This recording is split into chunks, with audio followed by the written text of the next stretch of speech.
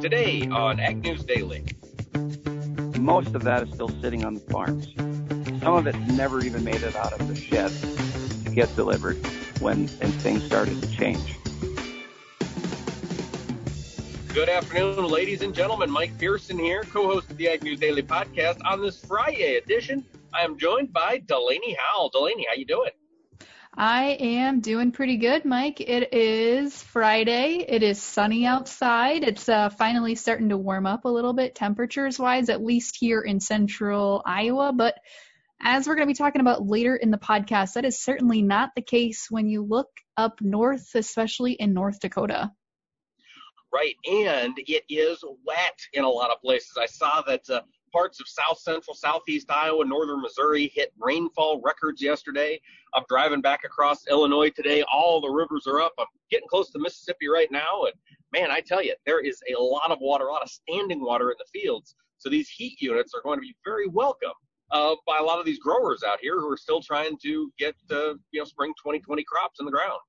Yeah, absolutely. Absolutely, Mike. But let's see, what's going on in your world as far as news is concerned? Well, when we take a look at the world of agriculture, really what's been driving the markets continues to be energy. It's crude oil news is mainly what is kind of catching my attention this morning. And we've got prices up today because we are seeing some demand develop on both the retail gasoline side. I'm driving on the interstate. It looks like it's pre-coronavirus with the amount of cars out here driving and trucks back on the road. But also we're seeing China is increasing their refinery runs of petroleum. So, this is maybe a little bit wishful thinking, but if demand increases in China, remember, it wasn't all that long ago, they were talking about going to an E10 ethanol blend, and then that all kind of got shoved on the back burner. But they've been making moves to fulfill phase one of their trade agreement, their $40 billion purchase. Ethanol is dirt cheap. If they're increasing refinery capacity in China, maybe there's some hope there that we could start shipping them some ethanol. That would be the hope. And speaking of ethanol, some ethanol plants are actually starting to very slowly come back online. As it sounds like folks are getting out there driving. You're out there driving today. I'll be driving later today. And we're starting to see more cars on the road. So ethanol facilities are slowly starting to come back online. And CEO and president of the Renewable Fuels Association, Jeff Cooper, told reporters on Friday he thinks the worst may be behind us. And he said that we are starting to see some ethanol plants come back online, seeing some incremental increases in production. And as of Thursday, 56 out of the nation's 204 ethanol plants were running at full capacity. Another 81 plants were running at a reduced rate, while about 67 plants were fully idled. So, all right. Yeah, starting to slowly get things back up and running. Yeah, I saw from a farmer friend on Twitter over in Indiana that a plant that had been idle for, since nearly the beginning of this thing, bumped their corn bid up 24 cents as they're trying to get back into the market and secure some feedstock. So this could be, we could be turning a corner. It's tough to get too terribly excited, but good to see some positive news finally working its way back into the markets. Yes, absolutely. And I've got some news out of India.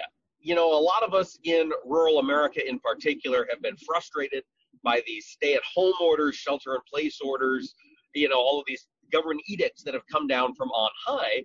But it helps to kind of put things in perspective. Agriculture, as an essential industry, has more or less been able to continue to function. We still have some plants open. We still have processors open. We still can go and get seed, get fertilizer, do it with social distancing. We can get that stuff done. In India, their wheat harvest is underway right now. They are facing a tremendous labor shortage since they introduced their countrywide lockdown back in March to stem coronavirus. And now these wheat growers, remember, these are small farmers. These are, not subsistence farmers, but very small compared to U.S. ag. There are no places to sell grain. The few grain markets that have remained open in rural India are operating with a skeleton staff. They are not putting out many bids. They're not really taking any deliveries. So these wheat farmers are out here trying to get their crop harvested, and then they don't know what to do with it. So I just think it kind of puts things in perspective. Agriculture in the U.S. is actually doing pretty well compared to the rest of the world. Yeah, I suppose at least we have a marketplace for our produce and our toils. Right. Yeah, exactly. We can haul it somewhere for the most part. Well, pork producers accepted it here over the past 2 months. Yeah. And speaking of pork producers, got some COVID numbers out here. I was actually just talking to my mom this morning. Our hometown area is, of course, home of the Tyson plant in Columbus Junction, Iowa, and she was saying that they just saw another spike in COVID-19 confirmed cases because Tyson has recently opened back up in that area. And it is confirmed, according to an analysis done by the Environmental Working Group, that those counties containing meatpacking plants and neighboring counties have almost twice the rate of COVID-19 positive cases than the national average. They said that meatpacking counties have reported on average about 373 cases per 100,000 residents, while the national average tends to skew much lower at only 199 cases per every 100,000 residents. So, yeah. I saw that same study. Who put that together? Food and Water Watch? The Environmental Working Group. EWG. Okay, I knew it was one of those groups. But, I don't doubt the numbers. I'm sure they're correct. But I wonder if there is some selection bias going on because meatpacking plants have been very aggressive in testing. So, of course, if you test more, you're going to have more positive cases. I wonder if that's a function, or I wonder how they controlled for that in the study. Yeah, I don't know. It doesn't. I mean, I suppose I could go through and read the entire study. I could also send it to you if you actually care to read it, but that's a good question. Yeah, no, I mean, I read through it yesterday, and I didn't see any evidence of them attempting to control for that data.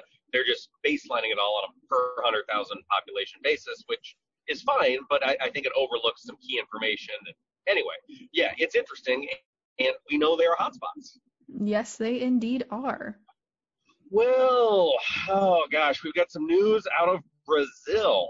JBS, the biggest meat packer in the world, announced earlier today they did not quite an earnings call, but they did basically a call for investors in a news press release kind of deal. They said they expect, quote, enormous volatility over the next 12 months in both the prices they're paying on farms for products, both pork and beef, and incredible volatility at the retail space as basically the supply line tries to figure out where all of this food should be going and what the prices should be. So if JBS is making that announcement, it comes on the heels of Tyson's quarterly earnings coming down. These meat companies really are struggling as well, granted not nearly as badly as the American farmer, Brazilian farmer, but this pain is widespread, Delaney.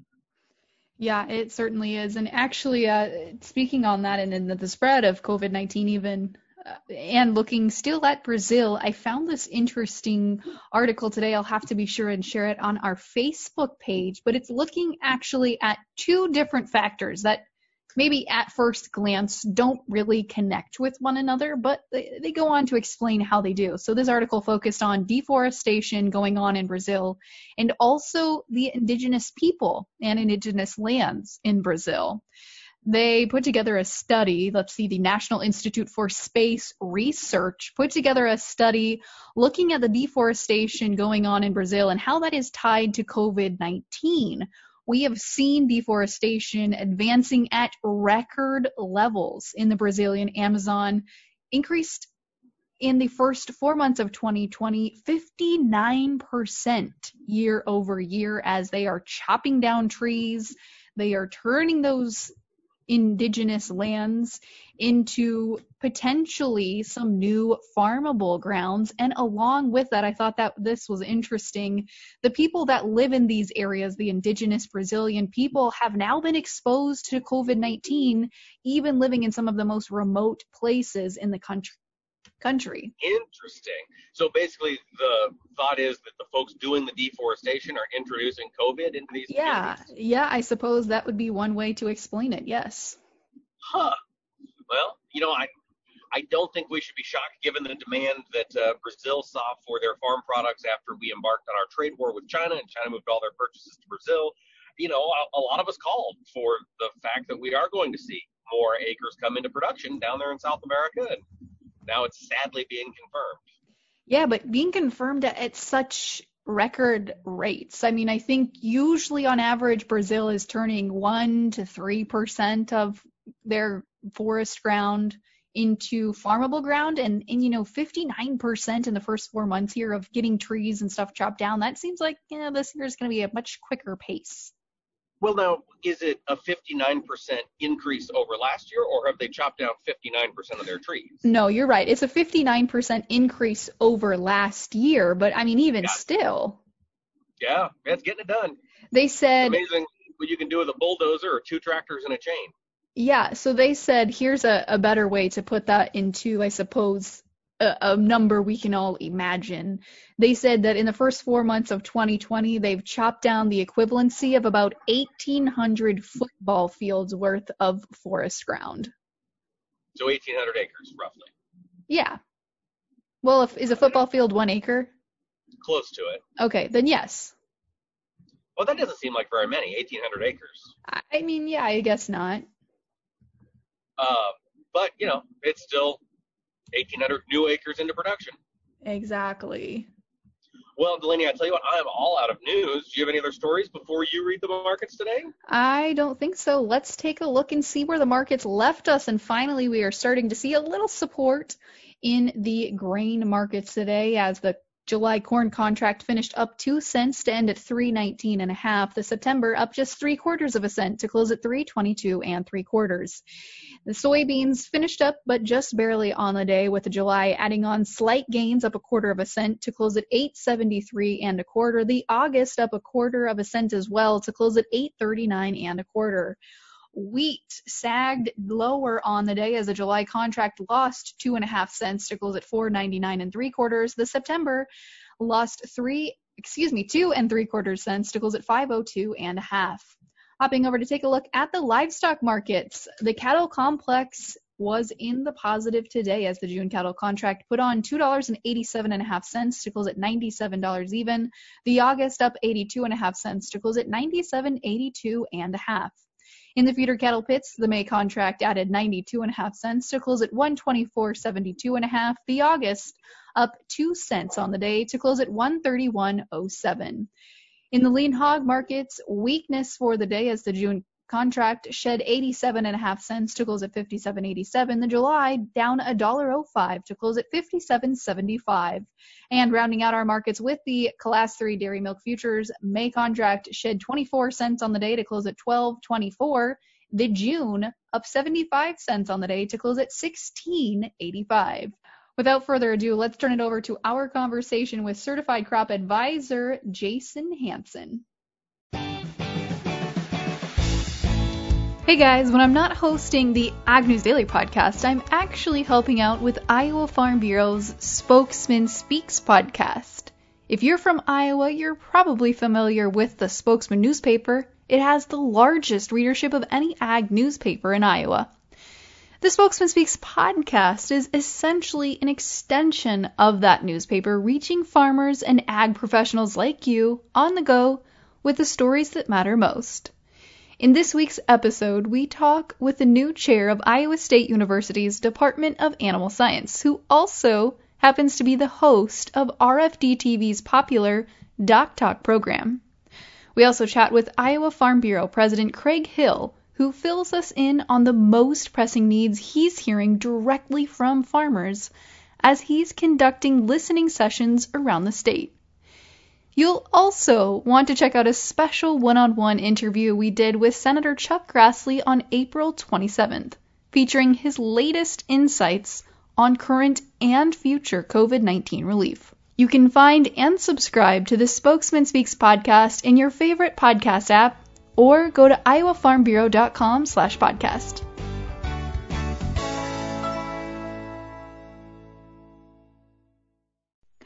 Well, for today's Friday conversation, we are joined by Jason Hansen, owner of Rock and Roll Agronomy. He's a consultant, he's a CCA, and he is on Twitter if you guys want to follow along. We're talking today specifically with Jason about a recent video he put out on Twitter. Jason, before we get to talking about that video in particular, I wanted to ask your update, your opinion on what's going on right now in North Dakota, and to share a little bit about your background with our listeners. Yeah, sure. Thank you. I've been in the ag business since 1992 in a number of, I've been in ag retail, I've been a crop consultant. I've worked for companies as a technical agronomist, and now I'm on my own, and I kind of an independent. I have farmer clients I consult with. I also have ag retailers I contract with. So I get to see quite a bit of the state. And of course, we had a very wet fall. We had a blizzard that came in last year on the 11th of October, and a lot of moisture during the fall. And that has really put us in the position that we're in now.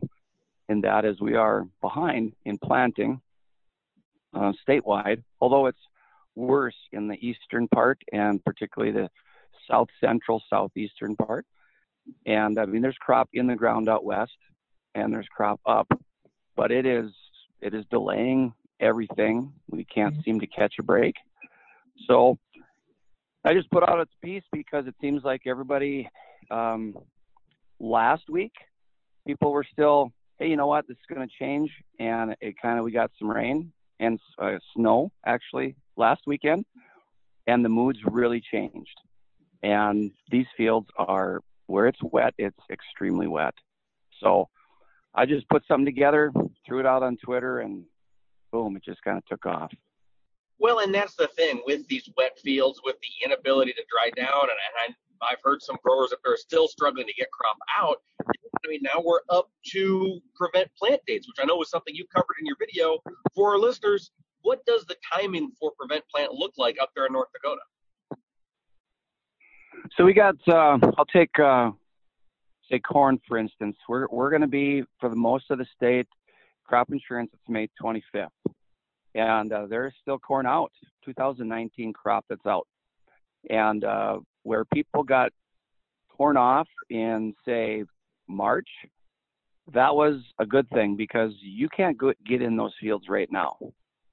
And our biggest issue is we haven't had a terrible amount of rain. We just have had no heat. We cannot string, let's see, today the sun is out, it's going to be 64. Tuesday the sun was out. And Monday wasn't too bad, but we got moisture in that time frame. So people are trying to get to corn in particular, but I was out in the western part of the state. There's still durum and spring wheat out that people were taking here a couple weeks ago.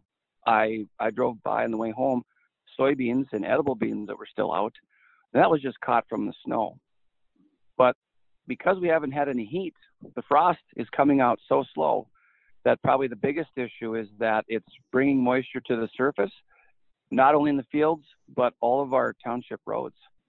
So these roads are in terrible condition, and some of the fields you don't want to go to because you need to get to it, but you know you're going to wreck the road, and you're just going to wait because you don't want to be that person that does that for all the rest of the neighbors. So everybody's in this, hey, we got a early spring. I do a lot of ice fishing. Our ice came off Devil's Lake a lot sooner. We thought, here we go. We're going to get this early spring. It's exactly what we needed. And we just have not been able to turn up the heat. And so coming out of COVID, you spent too much time waiting. And the worst thing you can do in ag, it seems, is to wait. And that's what we're doing. So everybody's getting super anxious and nervous. Yeah, I mean, talking about those roads in particular, I've seen quite a few pictures tweeted out and shared and even some aerial shots of just how much water and snow there still is up there. But Jason, I have a question that I've been kicking around and discussing, and nobody really seems to know the answer yet. Maybe you do, maybe you don't. But for those folks that still have 2019 corn crop left in the field or are harvesting it now in 2020 and are probably going to not be able to get to planting a crop this year, are those folks eligible to take prevent plant on those acres that they are now harvesting in 2020? Yeah, that's a question where it's I think you hear stories from different people, and then it's relayed. You kind of hear what they want to hear. So personally, I couldn't tell you that. I think that most of those acres in this state go to soybeans. There will be some edible, some canola, but mostly soybeans. I don't know if some of those fields can get planted, and if they could, and you just didn't want to look at where the price of soybeans were, and I think there's more talk about it, but I'm not sure if you can or can't on that deal. It's kind of a gray area, and I've heard a lot of stories, but so I just kind of listen and see what has been the most popular, and there really hasn't been any consensus. Yeah, a lot of questions coming up this year, that is for sure. Jason, when you talk to growers out there, particularly in that eastern and southeastern parts of the state, are they hanging on to seed to wait and see until we get to that prevent plant date, start kind of chipping down that those numbers, or are they going ahead, boxing stuff up and sending seed back already? Seed is already being sent back. There is quite a bit of corn that it either went, it got delivered. If the retailer was very organized, got stuff delivered. Most of that is still sitting on the farms. Some of it never even made it out of the sheds to get delivered and things started to change. So my forecast is there's a couple days of rain early next week. I think that will end it. I met with some crop consultants this week on Monday. And we just discussed that we probably are going to have a lot more time to do other things this summer because the corn acres were going to be dramatically reduced. There was 3 consulting groups in there. I was one, 2 others. There's probably, my estimate, 250,000 acres of contracted scouting and consulting acres. And at this point, only 5,000 acres have been seeded. So that's 2%.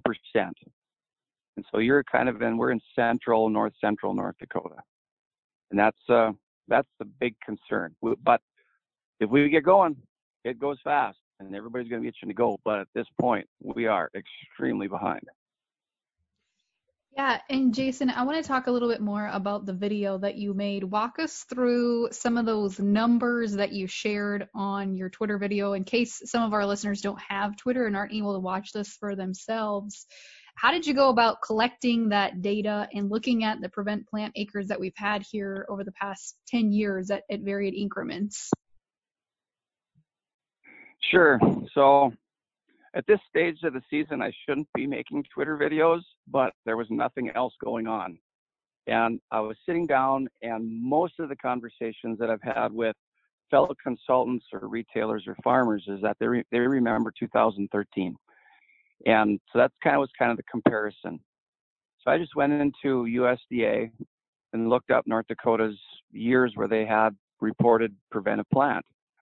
And so in 2013, we had 3.75 million. But then I thought, okay, let's go and compare July futures for May. So May of 2013, we were at 716 for corn and 1463 for soybeans and 683 for wheat. So then I pulled up the pricing of the July futures for the day I did the video, and corn was 316. So there was $4 difference right there a bushel. Beans were $8.40, so $6, and wheat was like $5.06, so $1.75. So in 2013 you had an incentive to try to get something in, because even if your yields were reduced with late planting, you could still do okay.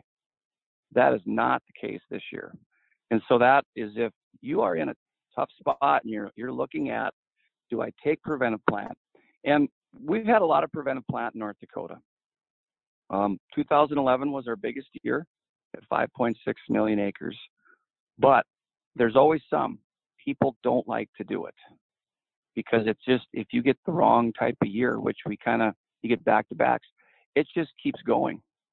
and the ground stays wet. So you have a lot of tile ground in the eastern part of the state and some scattered here and there. I would anticipate this year is going to be a very large cover crop renewal of trying to get stuff seeded on these acres to try to dry it out so we can tackle 2021. Well, and Jason, I mean, that brings up an interesting agronomic point. For prevent plant acre, you'd have to have something on that ground to keep it in place. And up there in North Dakota, especially with the wetness, are folks probably just going to end up flying on some kind of a rye mix or something? Yeah, I think so. There'll be stuff that'll be flown on. I think there'll be a lot of stuff that will get sprayed and control the weeds, and then we'll get probably pro-tilled or self-rooted, and then they're going to go in and seed something to try to dry that out more. Right now, people know my brother farms. He's probably 2,200 acres. We didn't get anything worked. And that's the biggest issue, is that most of the state did not get anything worked. So you're not evaporating off any moisture. So you're not going to see much field cultivation. You're going to see more vertical tillage. And that's going to be, you're not going to have any weed control if you can get out and get stuff done. I don't know. I've walked in some fields and it is very soft. So we're going to need a lot of warm days to help us out. And Jason, I have one final question. As you're looking at this period of time while we're waiting to see things warm up in that part of the country, is there a date that's kind of like a point of no return for North Dakota farmers? I think after last year, it's stuck in people's mind. That's why you have most of the corn coming back. This feels a lot like 2019, and that is on top of mind. June 1 is kind of that date. Once you get into that time period, you almost have to have a cool season for barley and wheat and canola and things. So once you get to that spot, that's kind of, we know we're going to be reduced yields on everything. So. Gotcha. Well, Jason, our heart goes out to you folks up there in North Dakota, parts of South Dakota. I know we're in the same boat. Jason Hansen, thanks for taking the time to chat with us today. I appreciate the interest, and good luck, everybody out there, and have a safe spring.